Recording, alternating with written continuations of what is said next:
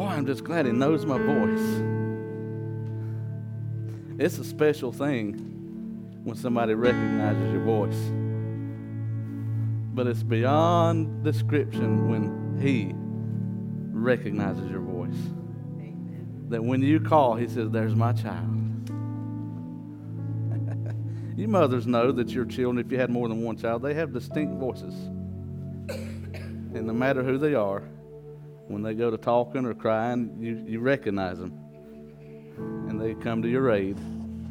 Ain't you glad God give us the ability to call on him and have direct access? That I don't have to go through an earthly priest to communicate to a heavenly God. That we believe, according to the Word of God, in what we call the priesthood of the believer, that now because of the blood of Jesus Christ, I have direct access to the throne room of the King of Kings and the Lord of Lords. And the Bible says, let us therefore come boldly before the throne of grace, that we may find help in time of need. Can somebody rejoice with me over that this morning? He hears your voice. He knows your trouble. And I'd like to say to you what the Lord said, the angel said to Daniel, that he heard you the first time. Some of you know what I'm talking about. You've been praying a long time over some things, and it seems like trouble persists. But let me tell you something. He heard you the first time. You say, well, why is it taking so long? Well, that's between you and the Lord. But let me tell you something. He always has a plan, and he can always be trusted. Never forget that, church. Amen. Oh, thank God for his presence this morning. Open your Bibles with me. Try to be obedient to the Lord to 1 Peter chapter 4. And I'm going to do something a little different this morning. I want to ask you to stand, but I want to do it like as if we was in a courtroom. So on my cue, I want you to stand. All rise for the King of all kings, the Lord of all lords, the honorable and majestic, the judge of all judges, Jesus Christ.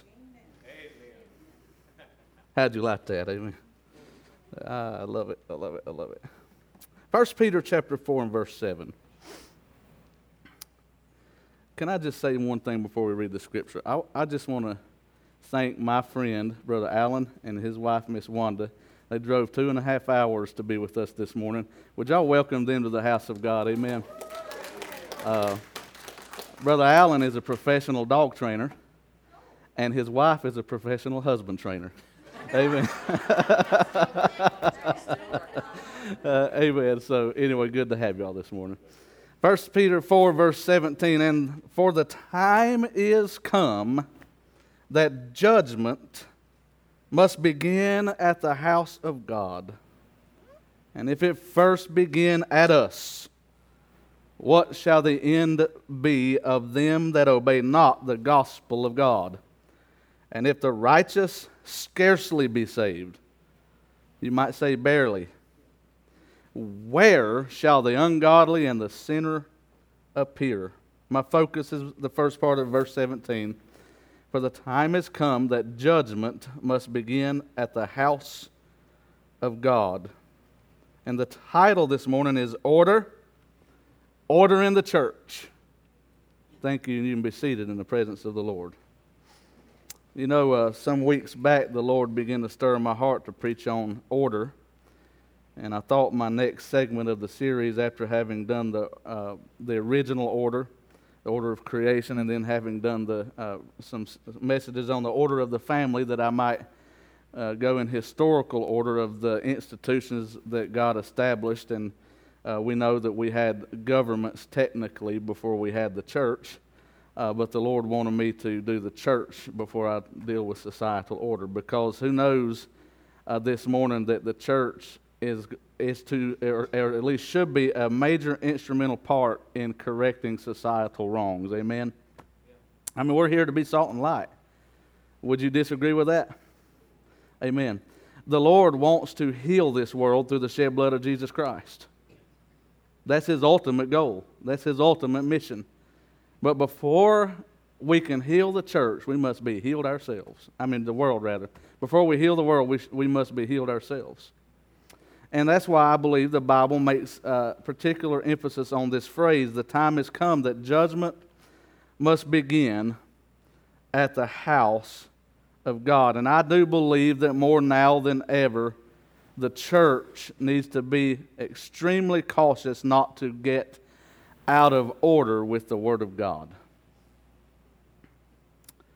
Though I would not blame all of the world's woes on the broken system that we call organized religion, I would lay some of the blame at our feet for the simple fact that should we do our job like the Scriptures teach us, the world would be a better place.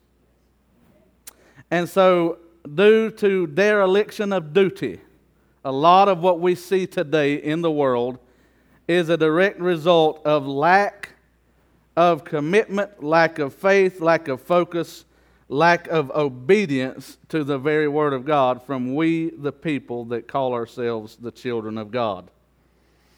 And so we must seek to be able to practice what we preach. We must seek at all costs to be honest and truthful and trustworthy and not to be hypocritical and to preach one way one day and then live another way the next day. And so I do say that there is some issues today that could be resolved in the world should the church of the Lord Jesus Christ all around the world get in order with the Word of God. And if you look up the word judgment here, for the time has come that judgment must begin at the house of God, you will know that it comes from the Greek word krima, and it means of one of the many definitions, which I believe is most suited for the context of this verse, means a decision for or against. You know, we like to blend the lines nowadays. We like to blur the lines so that we avoid offending people. And so we take often, because it's human nature, we often seek the path of least resistance, even at the expense of the truth of God's Word sometimes. I say, generally speaking. I pray that never becomes us. We must always caution against the temptation of seeking selfish ease in replacement of the pure Word of God being held in high esteem. Because if we do not hold ourselves accountable to the Word of God at the church house, who else is going to do it? I will even make a case momentarily that if you learn to judge yourself out of the Word of God like you're supposed to, then you won't have to face God's judgment on Judgment Day. You're already given the rules. You're already given the instructions. You're already given the assignment. It's kind of like when a teacher gives what do they call it? A practice test before for the real test. And I remember when I was in high school, oftentimes I guess we had so many struggling students that the practice test was identical to the real test. Amen. Can I tell you something? You will not be judged for anything on Judgment Day that is already not forewarned in Scripture. He has given you an identical replica of what you will be judged by. So if we stand before God and we're judged for our wicked deeds, we are without excuse. Especially those who claim to be Christians and those who are members of alleged Bible-believing, Bible-preaching, Bible-practicing churches. But many times we get out of order with the Word of God and things begin to crumble. And I want to really just set the tone for this, probably going to be a 2 or 3 part series on order in the church. The first thing that we need to recognize, as is in our text, is that the time is now. The Bible said, for the time is come. Let me make a statement here that I want you to think about. When today is ignored, tomorrow is wasted. Think about it. Many times we ignore the problem today. Well, we will deal with that at a more convenient time. I know that there's issues in the church that need to be addressed, but let's just wait a little while and let's just see if we can find a more favorable time or a more favorable circumstance or a more favorable vote. Come on, church. And while we're kicking judgment down the road, God is saying the time is now. If we don't get things straightened out and flying right here, right now, in the moment, we are not promised in tomorrow, and we are forfeiting possibly the opportunity of ever getting it right because we keep kicking the problems down the road rather than facing them head-on. Do you know what and I don't want to get off sidetracked here, but it's just for an illustration. That's one of the reasons our government is in such a fiscal mess right now, because nobody's willing to do what it takes to address the issue and fix the problem. So they just keep kicking the can down the road, and one day it's going to all collapse because nobody had the courage to fix it today. Amen? Just as in government, so in church. The reason a lot of churches are drying up and dying out is because problems popped up and people started running church with politics. People started running church with religious ideas that had nothing to do with scriptural mandate. People started running church for any number of reasons that you can imagine. And next thing you know, God's nowhere to be found. And we can put on a church service whether God shows up or not. And we're real good and we're real talented. And we are sometimes, and in some places, like the church that Jesus rebuked in the book of Revelation. They said we are rich and increased with goods and have need of nothing. Oh, look at all that we have accumulated. Look at all that we possess. And we got churches today, and I'm not against mega churches. I believe mega churches have their place if they're under the direct leadership of a man of God, under the anointing of God. Amen, church. It's not the size of the church that concerns me, but it's the methods of the church that concerns me. But where we start leaning on talent, and where we start leaning on lights, camera, and action, and we start leaning on media connections, and we start leaning on the world system to promote our agenda, instead of leaning on the raw, uncut power of the Holy Ghost of God. Amen. And when we start leaning on everything else and not relying on the power of the Holy Spirit to work in our midst, we can create a very impressive church building with a large attendance, and the Spirit of God may not be at work at all because we're leaning on the wrong thing. I believe that if we're going to build a church in 2022, we need to build it with a firm foundation. And I believe that means that if it takes, when they build a skyscraper like in New York City, do you know that they dig as far down as they go up above ground? That the foundation often is just as deep as the skyscraper is high. And sometimes the church has to dig a deep and strong and firm foundation before you ever start seeing it rise up. You must first go down. And I think sometimes we build our churches on our pride and on our prowess and on our fiscal strength and on this and on that. And boy, if we had the right speaker, and if we had the right music, and if we had the right this, and if we had the right that, and we got a whole array of an impressive show to put on, and it can attract a crowd, but it's not a move of God, it's a move of man. Amen. And when the personalities leave, the people will leave. But God give us a church that is in order with that book. Amen. I'm not against good music. I'm not against, you want your preacher to be able to preach. You want your music ministers to be able to minister in music and all of that. But if we don't seek the power of God above all else, then we have failed as a church. I'm talking about proper order. I'm talking about making sure that we're lining up with this book and not just doing things in a desperate attempt to get a crowd. Many today have many ideas for the pastor on what he should be doing different. I've even had people call me and say, "Preacher, what are you going to do about the low attendance?" I'm not going to do nothing but preach the Word of God faithfully and trust God to add to the church daily such as should be saved. I like what Adrian Rogers said. He said, it's not my job to fill the pew, it's my job to fill the pulpit. Now, I'm not against going out and going soul winning. I'll do some of that. I'm not against going out and visiting people. I'll do some of that. But let me tell you, we're not going to build a church relying on the energy of the flesh to get people to come in. Amen. I believe that every one of us should play a part in being a light in our sphere of influence. And if I would witness to the people in my sphere of influence, and if you would witness to the people in your sphere of influence, we could all collectively see God do a great and mighty work in our midst. And we can see people come from the north, the south, the east, and the west because the church is in unity. And it's not just like people in the stands cheering those on the field on, expecting just a few to do all the work. Right. If we want to be a church in order, then every one of us as believers and as members of this church must find out the gift that God put in our life and go to using it for the edification of the saints and for the glory of God. It's not my responsibility as a pastor to make up for your lack of participation as a church member biblically.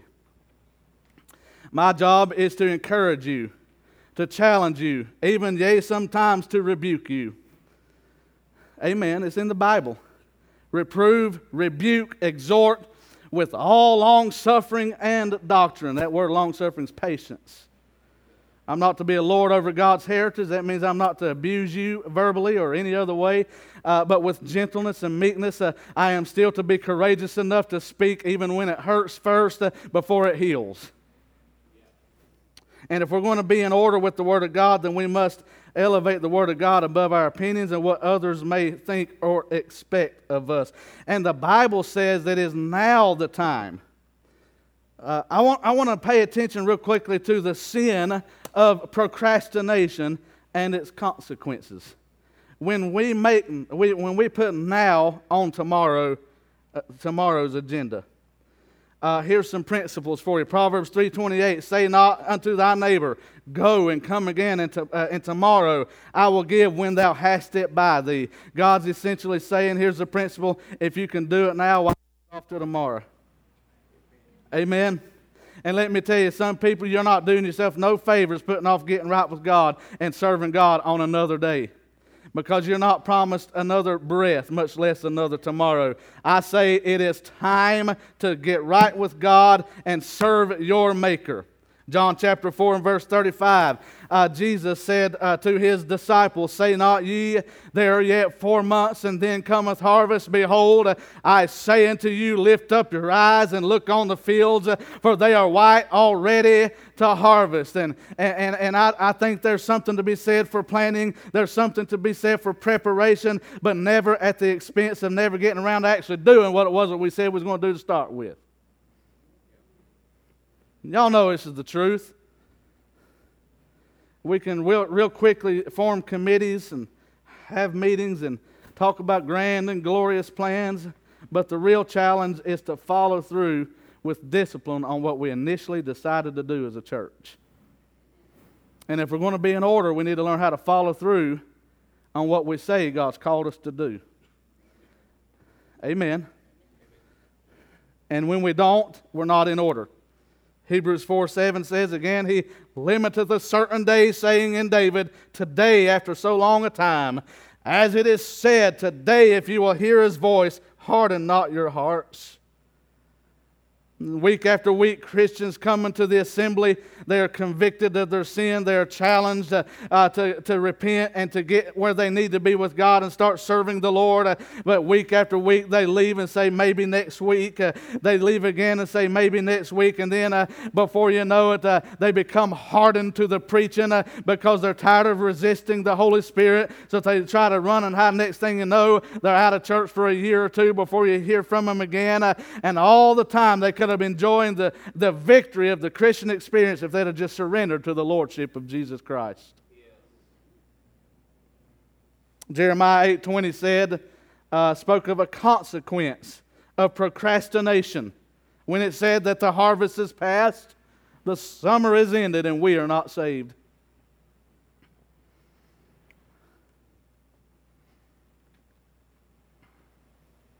God forbid that we come to the end of our season of opportunity as a church to make a difference, only for God to show us those that could have, those that would have been born again and a part of His church, and the impact that we could have made if we'd simply been obedient to the Word of God. But many times we choose rather to fuss and argue over insignificant stuff while the world's going to hell. People are fussing and fighting and arguing over what color carpet to buy in a church. God help us. I've heard of churches splitting over what brand of toilet paper that they need to buy and how much money they should be spending on commodities. Heaven help us. I've heard of churches with millions in the bank, millions, and won't touch it because grandma that died 3 generations back said, I dedicated that to the cemetery fund. It shouldn't be used anything but for that. And my God, they should be able to cut 1,000 cemeteries for that kind of money. Every single month, every single week. At some point, we got to kick into common sense, amen, and realize that we're going to be responsible for what we've been entrusted with. And I've often said this, the church is not a building, savings, and loan program. It is not our responsibility to see how big and tall that we can get our church bank account. It is our responsibility to follow the leadership of the Holy Spirit, even if it drains our bank account dry this week, in faith believing that if God called us to it, He'll replace it when we have something else that He wants us to do. Oh, God, help us to get over our budgets and our ideas of what we can and shouldn't do and start seeking God for direction. And if God says go, just do it and trust God, because many brilliant and awesome and soul-winning strategies have died at the altar of budget meetings. I'm talking about getting in order with the Holy Spirit and the Word of God. You say, but we got to have order in the business meetings. Yes, we do, but it needs to be done biblically. It needs to be done biblically. And I believe that a business meeting needs to cultivate an atmosphere of faith and not of fear. Are we in order this morning? Can I get an amen from anybody? All right, don't leave me up here alone. If you're in agreement, say amen. Numbers 32:23, in context of not going over to fight until all the brethren have peace, the Bible said, be sure your sin will find you out. You remember the story? There were 2.5 tribes that wanted to settle early before they got to the promised land, but they weren't going to get off the hook with the battle. And so they made a promise to Moses. Said, we'll go over and fight with our brethren that are going on over and make sure they get victory, and then we'll come back and settle with our wives and kids and livestock. And the man of God said, all right, but we're going to hold you accountable. And if you don't fight until your brethren have peace, be sure your sin will find you out. I'm talking about the sin of procrastination and the sin of kicking responsibility down the road and ignoring responsibility. Am I my brother's keeper? Actually, we are. Amen. We're to help one another. And nothing grieves the heart. You want to know what grieves the heart of God? I believe that what grieves the heart of the Holy Spirit more than anything, I think you see this consistently throughout the teaching of the New Testament especially, is when you hold back what God wants released. You remember, I believe it was it Sapphira and Ananias? The two that sold some land, and they come to the man of God and said, here's all the money. And the Holy Ghost said, that ain't all of it. And they said, may you perish with your money. They died on the spot because they lied to the Holy Ghost, saying they gave it all, but they held back part. You want to know how you're going to grieve the heart of God and stop a revival dead in its tracks? Is when you stop the flow of the Spirit of God's will and ways and works in your life, as an individual and as a church. Many churches die in stagnation. They're holding back. They're restriction-minded, not release-minded. And God wants us to think like Him. For God so loved the world that He gave. Amen. So we see here that the time is now for us to get things in order biblically. We see that the task is mandated. It said the time is now that judgment, what's the next word? Must begin at the house of God. The judgment must begin. The Webster defines the word judgment as the right or power of passing sentence. Now, judgment must begin. Now, here's the thing. Churches are afraid of the word judgment because Jesus taught judge not. Am I correct? Okay, Jesus taught judge not. But we need to learn the difference between discernment and passing a sentence. And we need to understand the authorities that are allowed to do either. When Jesus was teaching judge not, he was teaching you and I not to place ourselves in the position of God over somebody's life and assume their final verdict before they're before they stand before God. To not be God in their lives. But we are commanded, the Bible says, he that is spiritual judgeth all things. What is he talking about? Well, if you hold yourself accountable to the Word of God, then God on Judgment Day will recognize that you have done so. Can I get an amen? All right, 1 Corinthians 2:14 says, but the natural man, listen to this, receiveth not the things of the Spirit of God, for they are foolishness unto them, neither can he know them, because they are spiritually discerned. But then it says, but he that is spiritual judgeth all things, yet he himself is judged of no man. And simply put, I want to say this, all must pass the word test. And we must put the Word of God on every situation. And this is something that we must do. This is a requirement. God says if you're going to operate like I want you to operate, you're going to have to line up with the principles of my Word, and you must hold yourself accountable to my dictates and my mandates in the Word of God. This is not something that you can put off if you're going to expect any success anytime soon. And I just say that we need to always make sure that we're lined up perfectly and entirely with the Word of God. It is a mandate. And then lastly, I want to say, not only is the time now, not only is the task mandated, but I want to say this, the turf is here. It says judgment must first begin where at? At the house of God. At the house of God.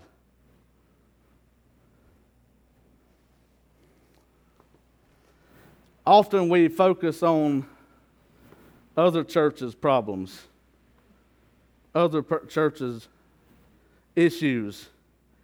Well, we could talk all day about the crazy things we see in other churches, can't we? Amen. Are y'all okay? Do y'all need an oxygen mask this morning? Okay, good. Some of you are raised on this kind of preaching. You can take it. Amen. Nothing wrong with saying right. Let me say this.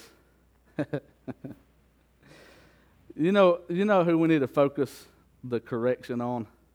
Us. Us.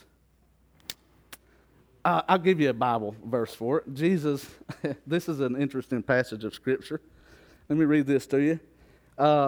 John chapter 21 and verse 20, then Peter turning about, seeing the disciple whom Jesus loved, which was John, following, which also leaned on his breast at supper, and said, Lord, which is he that betrayeth thee? Peter, seeing him, saith to Jesus, Lord, and what shall this man do? Now, what's the context of this? The context was Jesus basically prophesied that Peter one day would die a crucifixion death. Then he looked over there at John, all lovey-dovey on Jesus' best friend, and said, what about him? And you know what we're doing a lot of times in church, instead of looking in the mirror, we're saying, what about them? Well, what about them? What about so-so? And a lot of times we measure our success or lack there based on what other people are doing or not doing.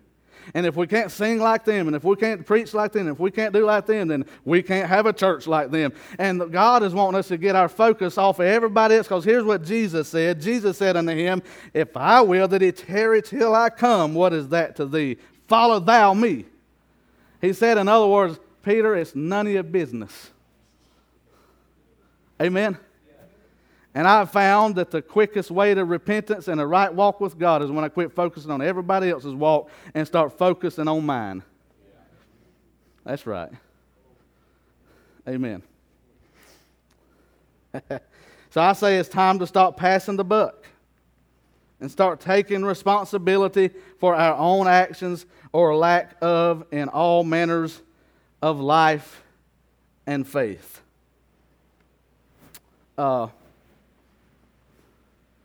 We sadly have a situation in the Southern Baptist Convention that is bringing a mar to the organization when leadership tried to deeply hide accusations of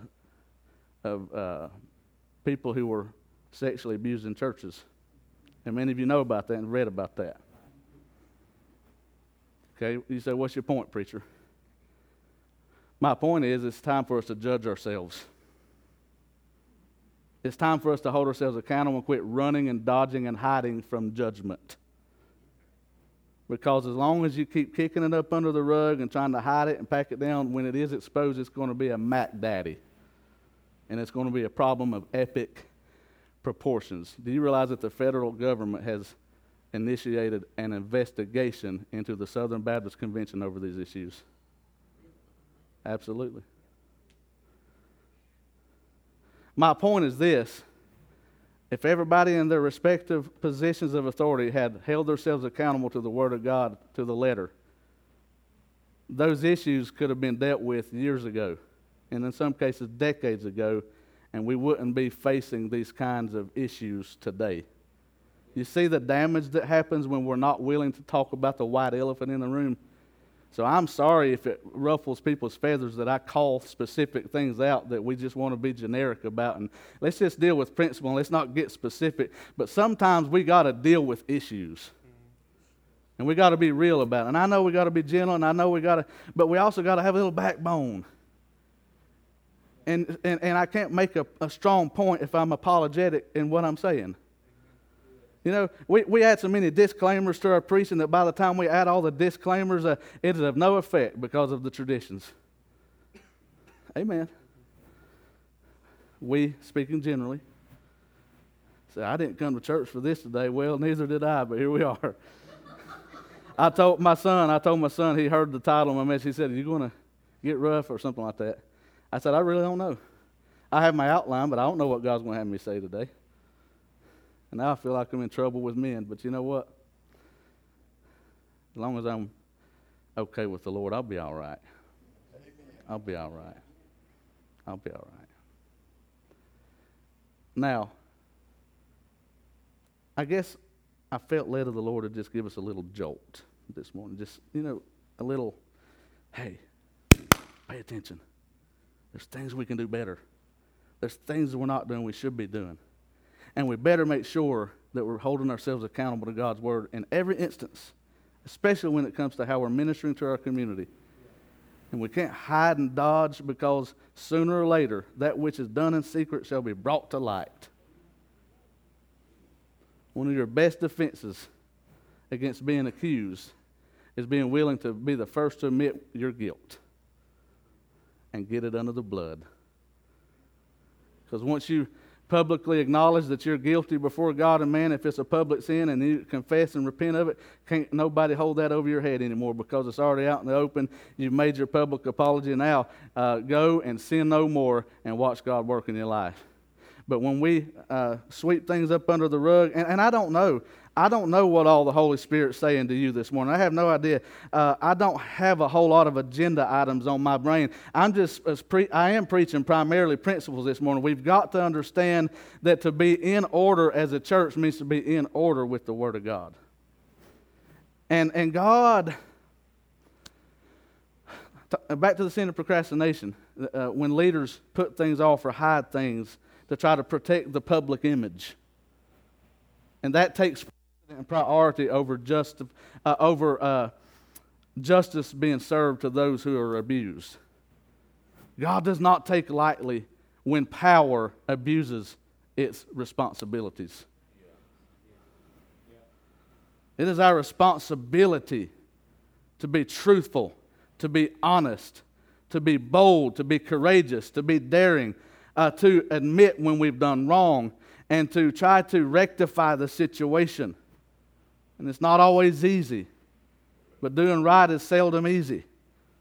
But it's always right. My question for you today is, or rather my challenge is, for you to seek the Lord in your personal life and ask the Lord, is there anything or any area in my life that's not in order with the Word of God? That's not in order.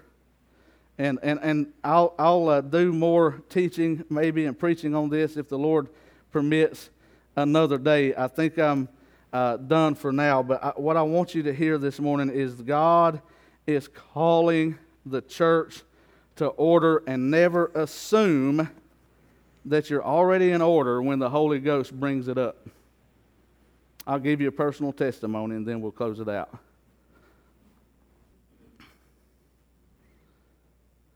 Recently, the Lord called me to order personally over something in my life. I'll not share the details.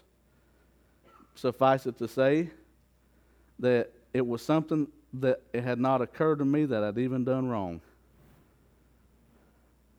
Because men are men at best. And sometimes we just get it wrong.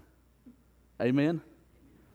But the Holy Ghost brought it to my attention. At first my soul was troubled and I didn't know what it was, Brother John. So I had to go in my prayer closet and pray and seek the Lord and say, Lord, what is it? And the Lord brought it to my attention, and I immediately repented. I immediately got it under the blood. And I resolved to never do it again, so help me God. And that's where we need to be at. To be willing to admit that sometimes we may be wrong, even when we're not aware of it. But to be willing to let the Holy Spirit bring things to the surface that we have allowed to be buried deep for so long that it sounds foreign to us when God says that's not right. And it could be something as simple as a scripture verse, maybe that we never read, that we didn't even know was in the Bible, or maybe we read it and it never hit us right. And the Holy Spirit said, now, if we're going to move forward, we're going to have to deal with this. Amen, church. If you can receive this in love, say amen. Everybody standing to your feet, every head bowed and every eye closed. Joe's going to play softly. I'm just going to ask you to pray right where you're at. If you want to come to the altar, you can. But let's just seek the Lord this morning and ask the Lord to continue to lead us and guide us and help us to navigate the waters that we are in today according to the Scriptures, and to be willing, if and when possible, or if and when necessary, rather, to make adjustments accordingly. Father, in the name of Jesus,